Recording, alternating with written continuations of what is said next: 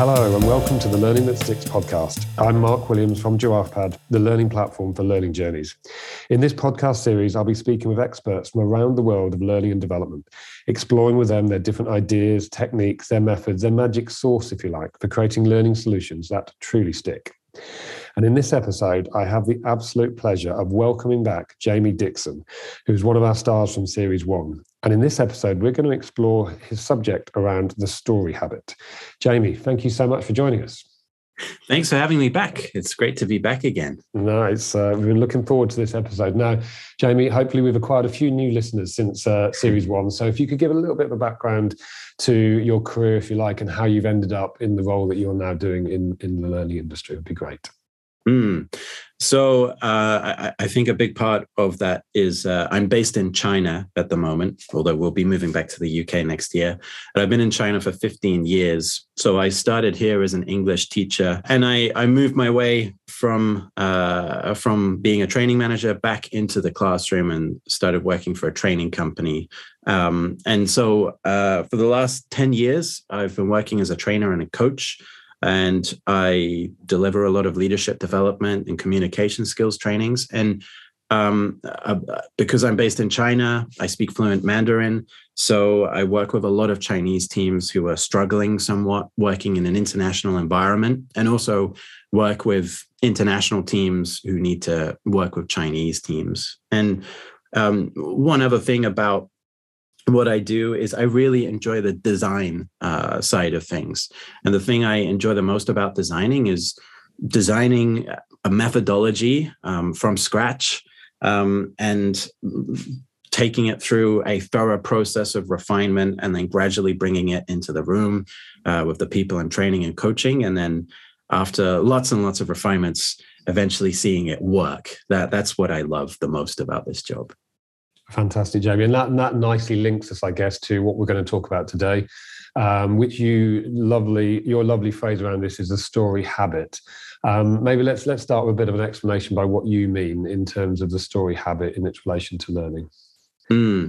So the story habit, it's a book I've been writing and will be publishing around about July. And it started with trying to make storytelling more practical and relevant to the workplace. The end result is a list of about 15, 16 habits that we can use in our day-to-day communication. But the focus is not so much on telling stories, it's on shaping the stories other people believe in. And if you need to cooperate with other people, if you need to change people, you really need to be able to shape the stories other people believe in. And I think it's a big part of leadership. And there's a fable that I wrote at the beginning of the book, which I think is a good metaphor for explaining how this works. And so imagine that from the beginning of your life, you've lived in this small village in the center of a forest. And this village has absolutely everything that you need. It's got all the food you need. It's got a stream. So it's got all the water you need. One family raises chickens, another raises pigs, another makes clothing. So it's got absolutely everything that you need. And every day you thank the village for letting you live another day, and every night you pray to the village for protection. And when it's someone's birthday, you thank the village again for letting them live another year. And surrounding the village is this forest that is so dense with trees that people call it the dark forest. And the elders in this village have lots of stories about the dark forest. They say that if you go in there, dragons will eat you, or eagles will pick you up, or you'll get swallowed by trees. And so there's a lot of fear around this dark forest. And so people have never dared venture into the dark forest. Apart from one time when you were a child, a friend of yours called Try, he ventured into the dark forest and he never, ever returned. And so you've lived a fairly safe and stable and secure life in this village, never dared to go out into the dark forest until one day when a man steps out of the forest and says, my name is Tri, and 30 years ago, I walked into this forest and I discovered actually there's a big wide world out there. And I've come here to tell you a bit about the big wide world. Who wants to come with me?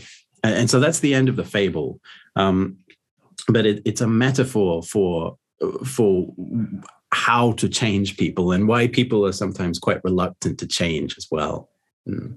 Which is such a fantastic starting point if you're considering any kind of learning, because any intervention in whatever context, whatever subject, and whatever the individuals are, is essentially about some form of change, isn't it?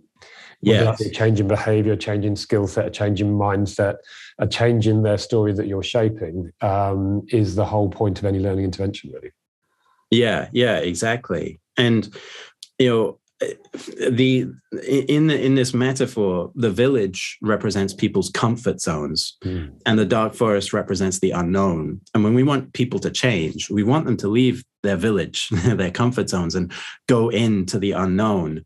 But in order to do that, you have to go into the village to start with. You have to relate to them. And if you are trying to persuade people to change, you need to start with where they're at right now.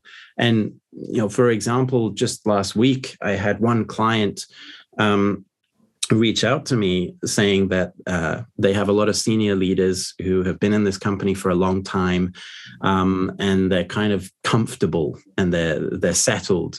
And the general manager is getting a bit impatient because he thinks everyone is just, they're too slow and they're not really wanting to challenge themselves.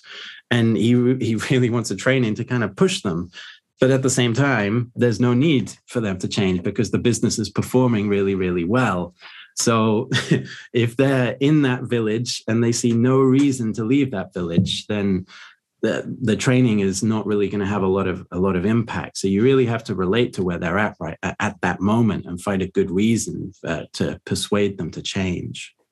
Jamie, listening to you there, I can now almost picture and imagine many trainers and facilitators borrowing or stealing your fable and starting their learning interventions like this, because it is such a powerful message, isn't it? And obviously a lot of people do, shall we use the phrase, get sent onto training. I mean, take the picture of your general manager.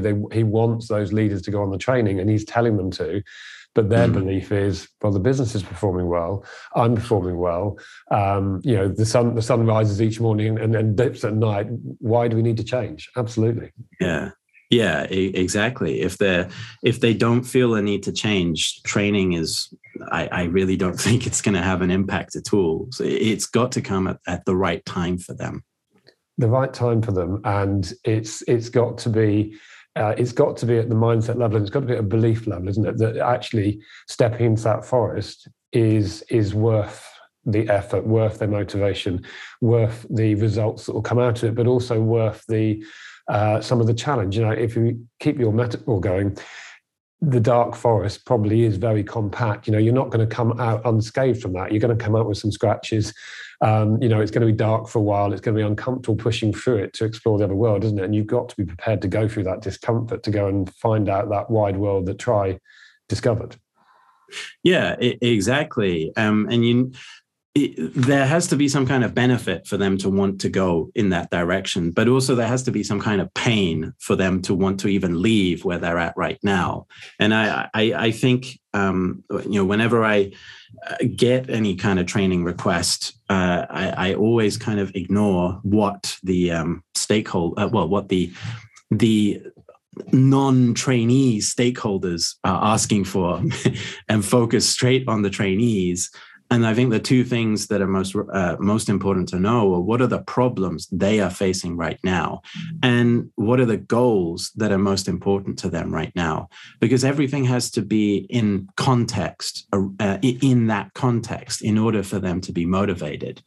And a relevant example here is, for example, I work in China, and sometimes I work with global training companies who sign contracts to deliver the same standardized training all around the world. One of those training courses will be assertiveness. And in Chinese, there's no word actually, for assertiveness. It's actually not a concept in Chinese culture. It's actually not valued at all in Chinese culture. If you behave assertively and when speaking with Chinese people, it doesn't really work well in your favor. So you really need to understand the context that people are in at the moment before you even have any ability to help them whatsoever. And and if we I like this fable so much, I almost want to come back to it. If we understand that as well, is that they could be very, very company in their context. You talk about the challenges in their current context or the problems they might be faced, but also they might be overlaid completely with a large degree of comfort. Like you said, the people in that village had lots going for them. In terms of the sort of the difficult world we live in, that village sounds a very attractive place to be for a lot of people. So I imagine part of that isn't just about the challenge as well, but it's that curiosity as to what the future might be like or what's beyond the forest. And if it's only, you use the word stakeholder or the commissioner of the train or whoever it is that's asked for this training to happen, if they're the only ones that are curious about what's beyond the forest or think that what's beyond the forest is attractive and worth aiming for, you're going to end up dragging them kicking and screaming through the forest, aren't you? Which is not learning. Yeah, exactly. And they're not going to get out of the forest and into the big, wide, beautiful world. They won't have the motivation to go much further than that. Yeah. And you can imagine, I mean, I'm visually picturing that as you're dragging them through, they're struggling to get free to go back to that village because that's where they want to be. That's comfortable. This is how I am as a manager. This is how I am as a team member, whatever it might be. And I like the way it is right now. And we're performing, we're getting good results. Yeah. And a big thing around motivation, there's a lot of models about how motivation works. And a lot of it tends to focus on the internal side. But a huge influencing factor for motivation is actually the context. Again, I keep using that word, the context that people are in. And I think there's three things in particular. One is environment, another is the people around you, another is time. And I think time is a really key thing, because if it comes at the right time, then the motivation will be high. If it comes at the wrong time, motivation will be low, and they'll be less ready to change.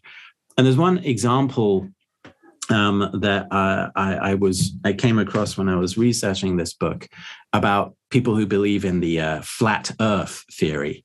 And there was one guy who he strongly believed in it, and he joined the U.S. Navy to see for himself, traveling along the seas, to see for himself if the world was flat or not.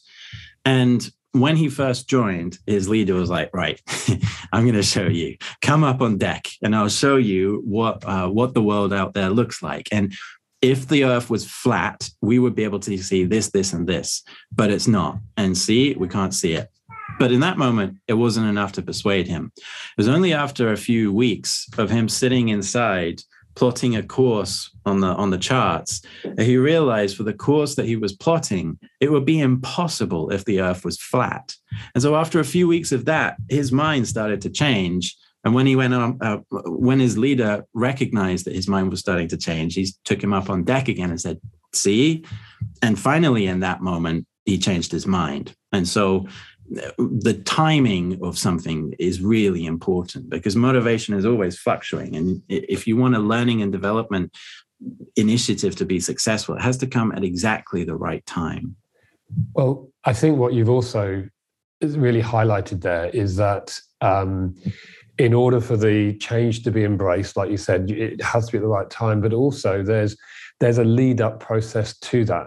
These 2 to 3 weeks whilst he was sat on that boat, mapping the charts, and his leader wasn't pushing him to change his belief, is that kind of, in my mind, is the perfect time between when the training might be announced or discussed to be having, and up to the point that it actually happens. It's that kind of unpicking of beliefs and gentle nudging and challenging to come to the party willingly, isn't it? So that actually when they arrive with you, the facilitator, they're prepared to embrace that challenge, whether that be acknowledging that the world isn't flat or that they're going to step into this forest, whatever metaphor we're using. If, however, this group of people, as we say, that you might be working with a group, arrive with you virtually in the room, however we're doing it, and you're expected to start that process. This is one of the main reasons why a lot of learning initiatives won't work, isn't it? Because you're having to do all of that unpicking of beliefs, and almost, I use the phrase like a PR for change. You're like the PR person for, you've got a group of people sat around you who genuinely believe the world is flat, and rather than working on their navigation skills, you're having to try and convince them in that training session. Whereas actually, they need to arrive prepared to embrace that change, almost going back to your village analogy, that they're stood at the edge of the village, ready to step into the forest when they start working with you. Yeah. And in that process of getting them ready, I think the most important thing is, what are they experiencing in that moment? So I've had a lot of training programs where people have told me, either the training company or the leaders, they've told me it's really important that at this moment you give this message. And I just think that's a load of rubbish, because it doesn't matter what message I give. It doesn't matter what words I use. It's not necessarily going to get through. But what stands a much better chance of getting through to people is experiences. And a good general best practice is to always start some kind of learning and development journey or training program or workshop with an experience. And, that flat earther is only when he experienced for himself that suddenly his mind opens. And if that experience can come before the training, that's even more perfect, because now they're really ready and they're really willing, and it's exactly the right time. So experience is really important. Absolutely. One of our previous guests, Phil Allen, talks about practice a lot. And he has this great phrase of any learning journey starts with practice, which again is an experience. And I think it's such a useful way of getting that base point mindset to really experience stuff way before you come into the actual learning environment, or the sort of structured learning environment, so that you can have proper objective understanding of what your beliefs are about, or what your issues are, what your current situation is, isn't it? Yeah, exactly. Find the right kind of experience, or wait for the right time. Sometimes when I'm running workshops and I share the dark forest metaphor, I ask people to brainstorm, how would you persuade the villagers to go into the dark forest? And one of the ways that people sometimes come up with is, well, I wouldn't go into the village first. First, I'd wait until nighttime, and then I'd set fire to the village. And then the next day I'd go into the village and say, hey, maybe it's time you should leave the village and come with me. I love that, because that's almost like leaving training to the last moment, isn't it? We're not training people when they're doing well. We're training when the business is in crisis, and you have to change all of a sudden. I love that analogy. Yeah.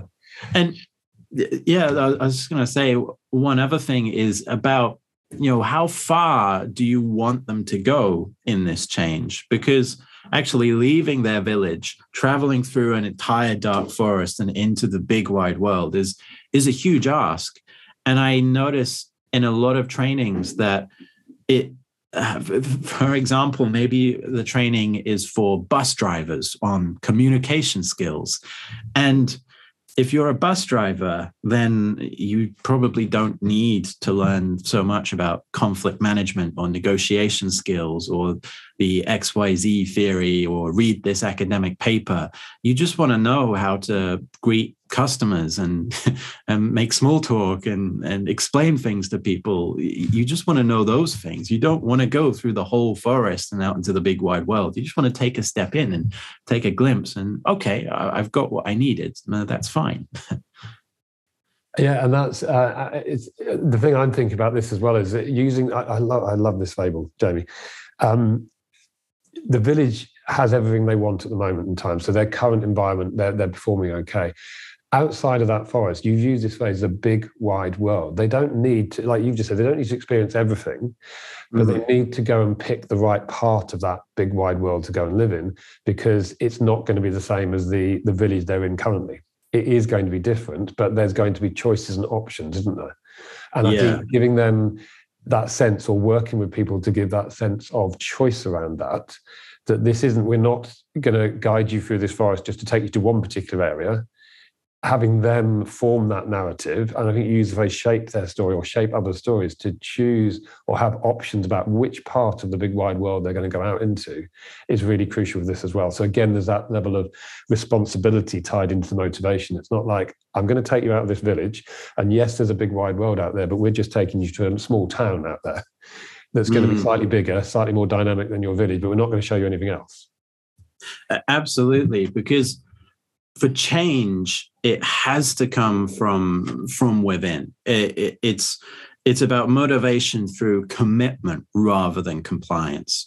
If you are forcing people to do something, it's like slavery.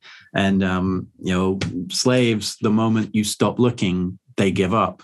And if you are a facilitator and you've got people who are just going through for compliance reasons, the moment you're not there, they give up and they won't drive themselves any further. So you have to give them that choice to explore and go as far as they want to go, or wherever they want to go. But I do think one important thing is getting people to just take that first step, because that first step is really significant. And a general principle about behavior change is that it's easier to continue doing something than it is to start doing something. It's easier to continue walking through the forest than it is to start walking through the forest. And I think one thing we can do as facilitators, designers, and coaches is encourage people to just try one little thing and then see what happens. And then that can lead to a lot of different things as well.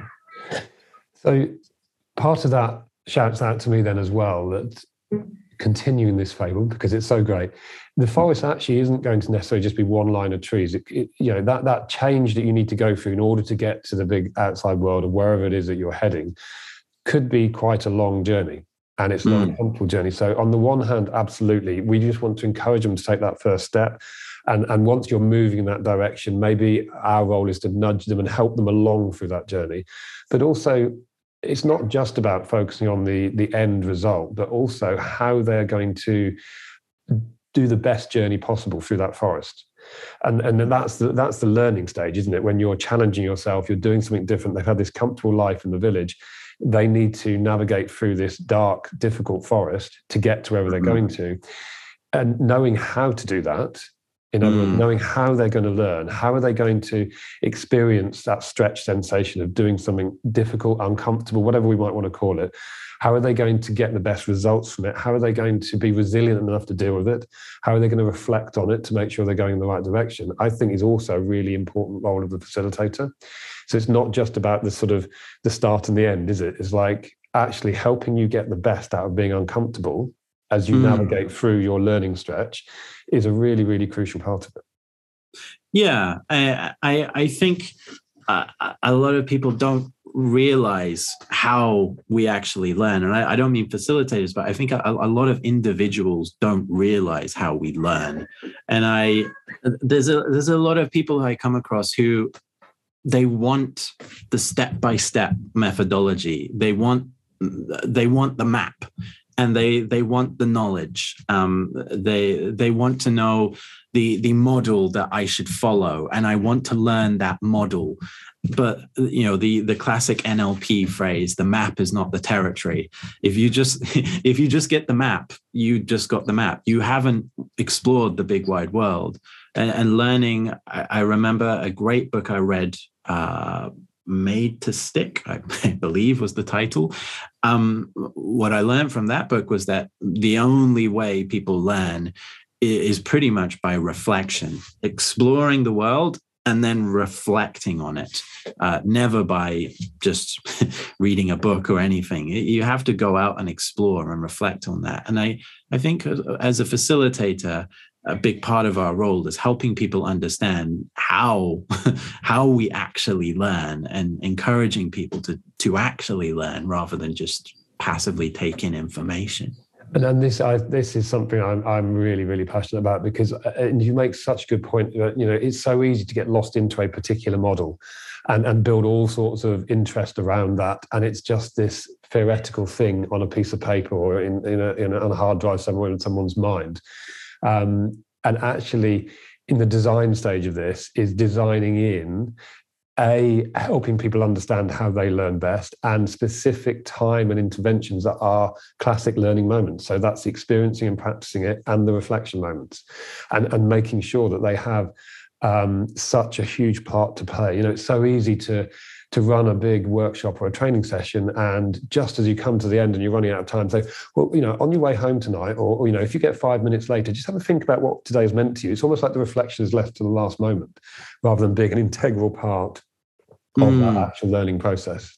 Yeah, I think a good, getting back to being metaphorical, I think a good metaphor is that learning is not the path. Learning is walking the path. Because the physical way that we learn is our neurons fire and we create new neural pathways in our brains. And that's the literal process of learning. So we can give people these models, et cetera, but it's only when they actually go out and do things, that's when they're actually learning.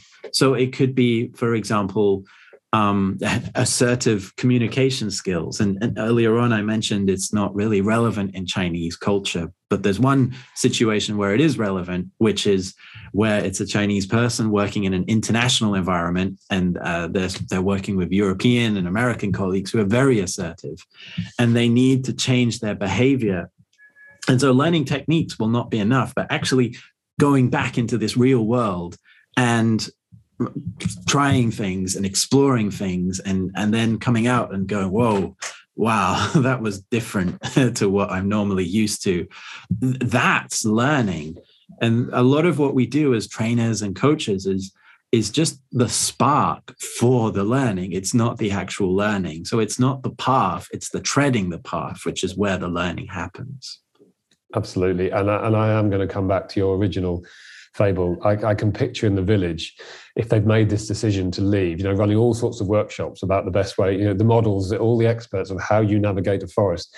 It's not until they step into those trees that the learning is really going to happen. And it's the actual experience of pushing through and being uncomfortable in that dark environment in order to get to wherever they're getting to, where the learning is really going to happen. Yeah. And yeah, this is a bit of a rant about models, but one thing I'd say about a lot of models is that a lot of them come from the field of academia, and they're from academics, and we tend to worship the field of academics because these people are professional researchers and they've researched stuff, but we forget that they're also still people with egos, and things that make their way into the public sphere tend to be very well marketed. They don't necessarily make their way into the public sphere because they're valid or they're true or they're actually useful. It's most likely because they've been really well marketed by people with really big egos. So a lot of these models, they drive me nuts. Yeah, no. I'm definitely on that path, and it's I love the way you describe about it's not the path or the journey per se, it's the walking it, the actual physical process of walking along that journey where those neurons are fizzing out and the new experiences are filling into the habits or the beliefs or whatever we need to change and bring in there. Jamie, I'm gonna put you on the spot right now because I absolutely love this way that you're viewing this, and the way that because in my mind this is a whole model of learning that you're describing about in a way. Is there a particular example of a program where you've really applied this sort of story habit to that could sort of bring it to life in an even more practical way, particularly? So not a program exactly, but there's one story that happened quite recently, a personal experience, where I was catching up with a friend over coffee, and I was speaking to I was catching up with him, and he brought his Chinese girlfriend along, and I was kind of ranting about how annoying it is to raise kids and saying how much I love them, but they're so exhausting. And as I was saying this, his Chinese girlfriend said very directly to me, it's an honor to have children. It's an absolute honor. and you should be happy for having children. And I'm not one of those people to tolerate excessive levels of positivity. So I kind of pushed back. I said, yeah, it is an honor, but it's really hard. And anyway, my friend kind of wised up to what was going on, and he stopped us and changed the subject. An hour later, his girlfriend walked away. She had something to do. And as she left, my friend said to me, Jamie, when she was a baby, she was abandoned as a baby, and she was lucky to actually get adopted by foster parents. And in that moment, I realized that I had my story and she had her story, and I was forcing my story and she was forcing her story back. And sometimes what the best thing to do is to shut up and just shut up and try to understand where they're at. And I find, for example, when I'm coaching people, I find a lot of the time I'm asking so many questions to understand where they're at. And the classic teaching in coaching is to not give advice because, first, that's not how people learn, but you don't know where people are at. And I think it's really relevant for any kind of learning solution. You always have to start with where people are actually at. And to kind of make it a bit more practical, I introduce that fable of the dark forest in a lot of the story habit workshops that I'm running. And then I ask people, for your stakeholders that you're working with, what is their village and what is the dark forest? And then let's focus on that. And all of the techniques that I share, we then come back to, how would you use it in that? And so no matter what you do, be it in training or in just day-to-day communication, don't try to force your stories onto other people. Try to get into their story, go into their village and learn where they're at and stay with them at the same level and go step by step with them. Jamie, I could listen to, we have such wonderful conversations about learning and life and everything, but I could listen to you talk about this all day long. Now, you sort of dangled this beautiful carrot at the beginning as well, that you are publishing a book on this subject as well, aren't you? So is that coming out soon? Is that something people can look out for? Or? Yeah, thank you. It'll be out in July. So it's called The Story Habit. How leaders can shape the stories that drive actions. So be out in July. If you want to learn more about it, you can follow me on LinkedIn, or you can go to shapingpaths.com, and I'll definitely be putting a lot of stuff out on LinkedIn in the run up to the launch. Fantastic. I mean, honestly, Jamie, today you shared such great ways of viewing and looking at, you call it the story habit. I look at this and think this is a whole way of really ensuring that your learning intervention that you might be running is set up at the right time. Such a crucial point you're saying, that people, that you're not forcing a story down their throats, that we understand their story and where they're at right now, before we even think about how we're going to get them through the challenge, the forest, as you call it, to the wider world they might be aiming for. Absolutely magnificent. I highly recommend anyone listening visiting Jamie's website. There's loads of great resources on there, and putting that book on the order list when it comes out in July 2022. Jamie, thank you so much again for being such a wonderful guest. Thank you for anyone who's taken the time to listen to us today. If you want to follow us, my name is Mark Williams on GiraffePad, and our website is www.giraffepad.com. If you've enjoyed this episode, please give us a rating on your app of choice, and we'll be back again soon. Bye for now.